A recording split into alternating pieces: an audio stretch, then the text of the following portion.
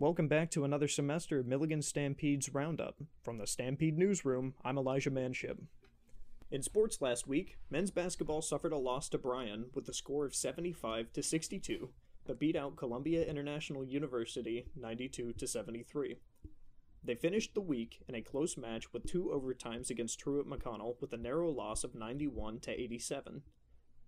Women's basketball also scored high against Columbia International University, winning 98-77 and beating Truett-McConnell 74-60.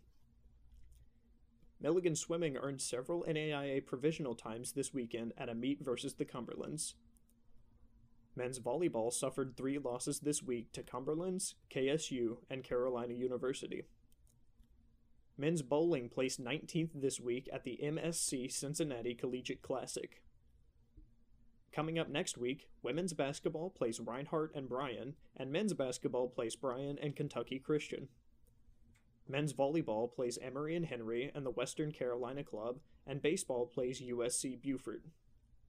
This weekend, swimming competes at Lees-McRae, and track and field races at Appalachian State Split Meet and the VMI Winter Relays.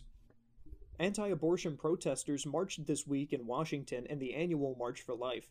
Anti-abortion advocates expressed hope that the Supreme Court will overturn Roe v. Wade, a landmark decision that guaranteed abortion access as a fundamental right 49 years ago. International tensions rose this week with Russia's military buildup near the Ukrainian border. Western leaders issued vague ultimatums should Russia invade the Ukraine, but it is unclear at this time whether Russia intends to invade. Think we missed an event or something happening this week? Want your events to be included next week?